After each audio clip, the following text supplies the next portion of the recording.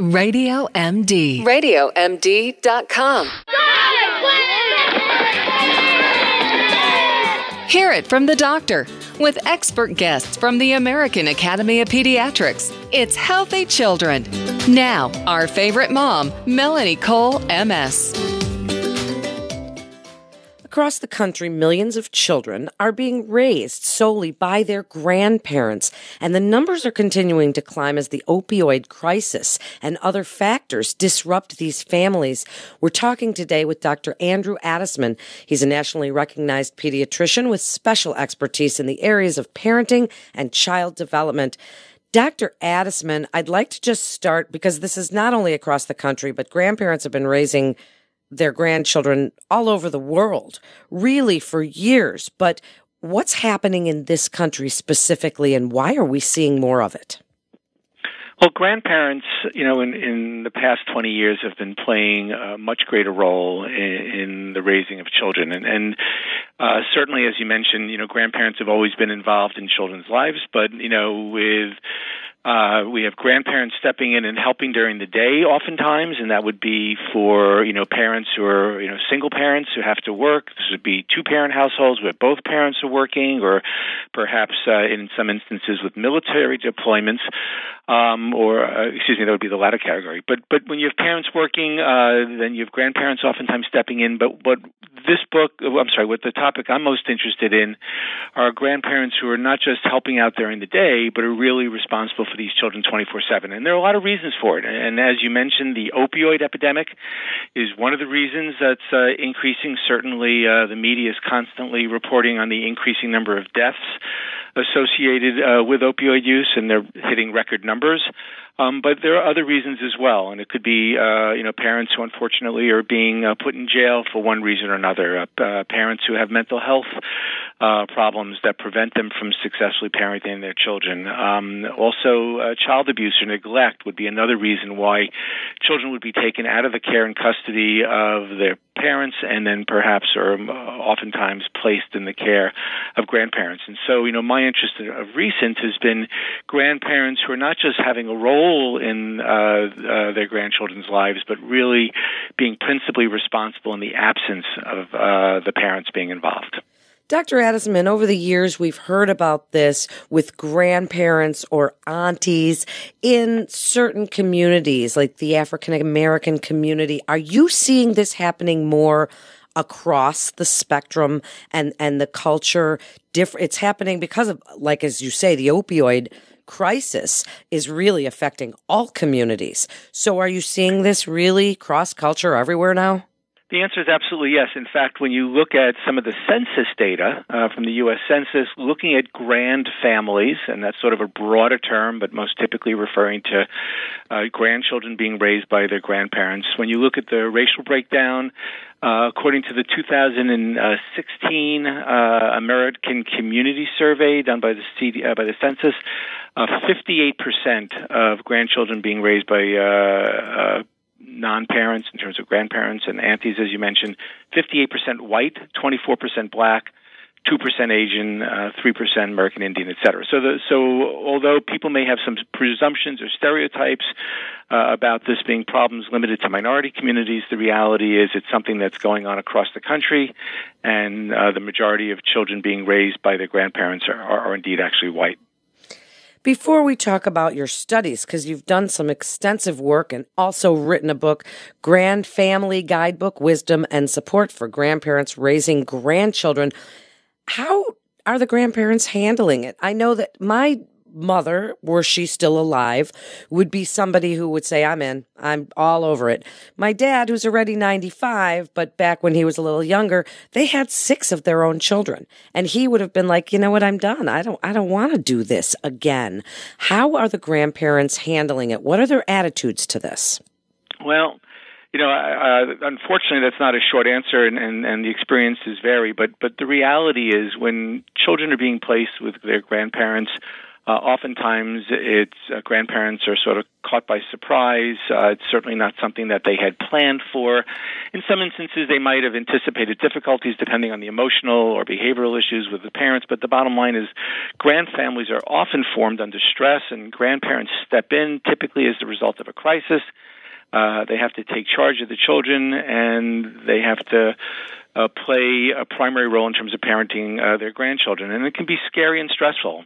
There's a lot for them to learn, and although they've been parents before, there's times have changed, and so there are some of the old parenting beliefs no longer hold true. Certainly, trying to help, let's say, for example, school-age children, technology poses challenges, even whether perhaps be, registering their grandchild for preschool or grade school and being able to navigate technology that way.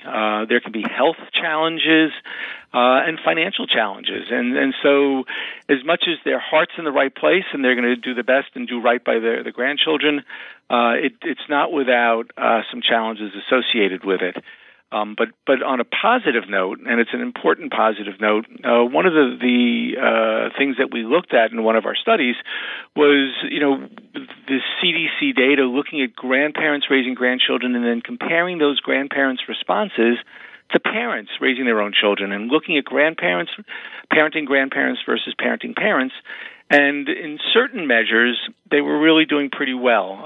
So when we asked them about things like coping and stress and caregiver-child interactions, when you adjust for a lot of the sociodemographic differences, and this is an important qualifier, when you adjust for some of those sociodemographic differences, we didn't find differences in terms of their coping and parenting stress.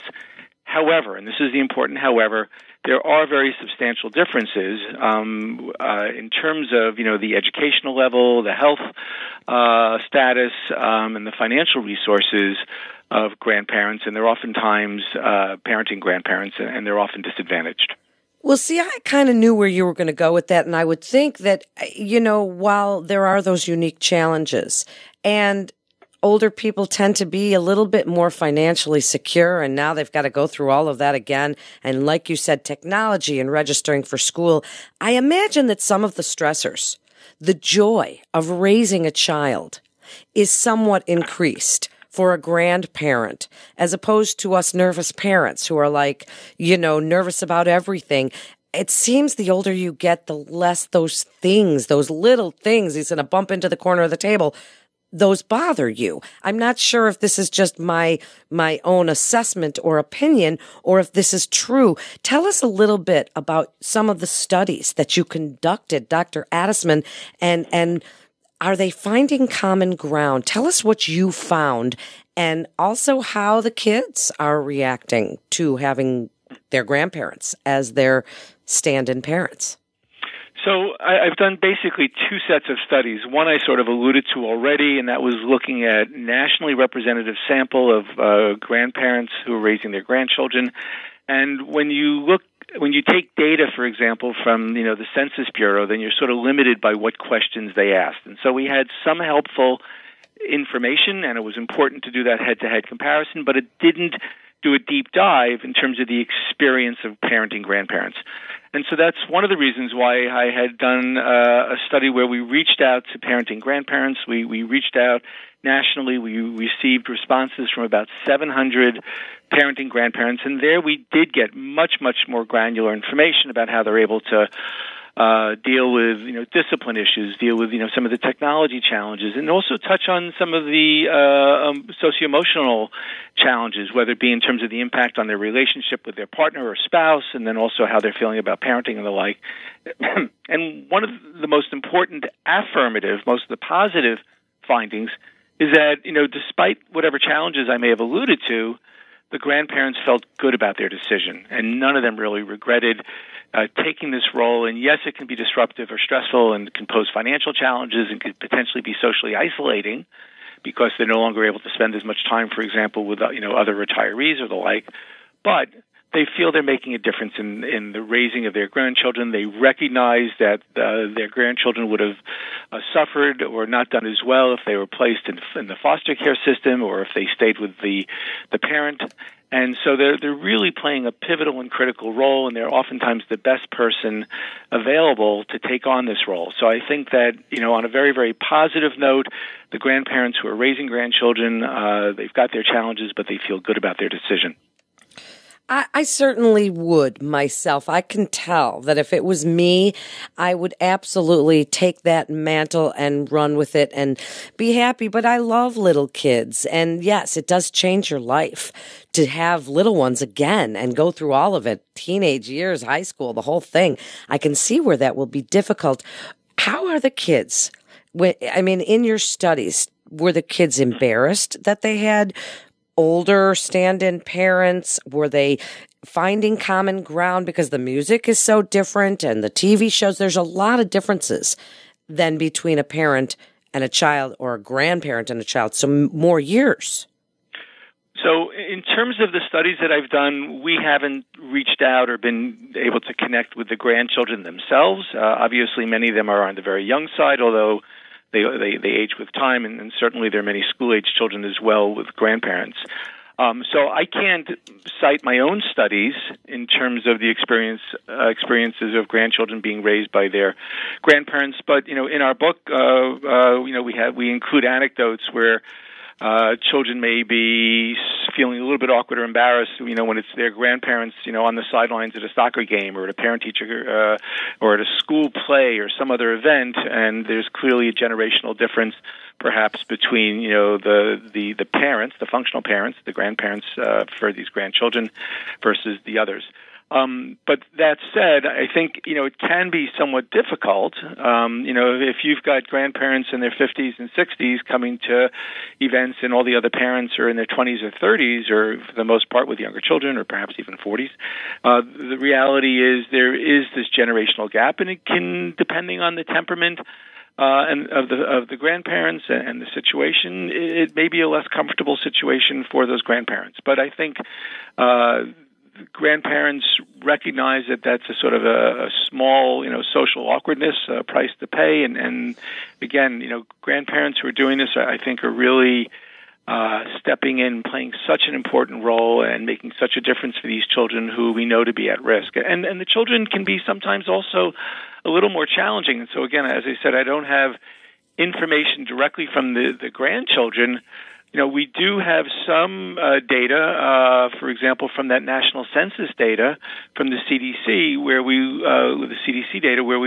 looked at, for example, the incidence of some temperament issues, and the children could be a little bit more difficult temperamentally. There's suggestion perhaps of a higher rate of ADHD, and we know that children with ADHD can pose a greater challenge to parents, whether it be parents or grandparents. So there can be bumps in the road. There definitely can be some challenges, and I think that one of the important messages for parenting grandparents is to take advantage of resources, and there's lots of resources that I think many parenting grandparents aren't aware of, whether it be local support groups in their community, whether it be online support groups, and certainly there are also some financial resources for parenting grandparents as well. So I think that the more resources that grand families take advantage of, hopefully that'll be more helpful for them, whether it be in terms of social emotional support and also financially. Dr. Adisman, is there, in your research and talking with grandparents, is there an end game for the parents to come back? Are the grandparents hoping that the parents will get past their drug abuse or get out of jail, or unless they've died, but if they haven't, is there that look toward the future when the parents will come back and take their children back? That's really a great question, Melanie. And the reality is it's going to vary by circumstance. If somebody has a relatively minor drug offense and they're going to be in jail for, or even let's say make it a non-drug offense, stealing or whatever it may be, and is in jail for a shorter period of time, then yes, it's realistic for the parents to come back into the picture. Unfortunately, especially as it relates to, substance abuse, The reality is what may seem to be a relatively short-term placement, in months or, a year or whatever, can end up being far longer. And, hopes that a parent may become clean, or hopes that a parent may be able to turn around their life and make the commitment that's necessary to raise their own child, that doesn't always happen. And grand families, I think it's the majority of the time where, a placement that was originally envisioned to be shorter term with the hopes that the parent can turn things around and once again take responsibility for their own child doesn't happen, and then grandparents end up becoming really, in essence, the permanent or primary caregiver for that child throughout their childhood. Wrap it up. What an absolutely fascinating topic, and interesting, and also heartwarming and yet heartbreaking at the same time. Dr. Adisman, as you wrap it up, tell us where we could find the Grand Family Guidebook and what you want the takeaway message to be from your studies and from your research and talking with the grandparents. What do you want the takeaway to be? I think the things that I would say are most important is for parenting grandparents to take advantage of resources, look online, look for support groups.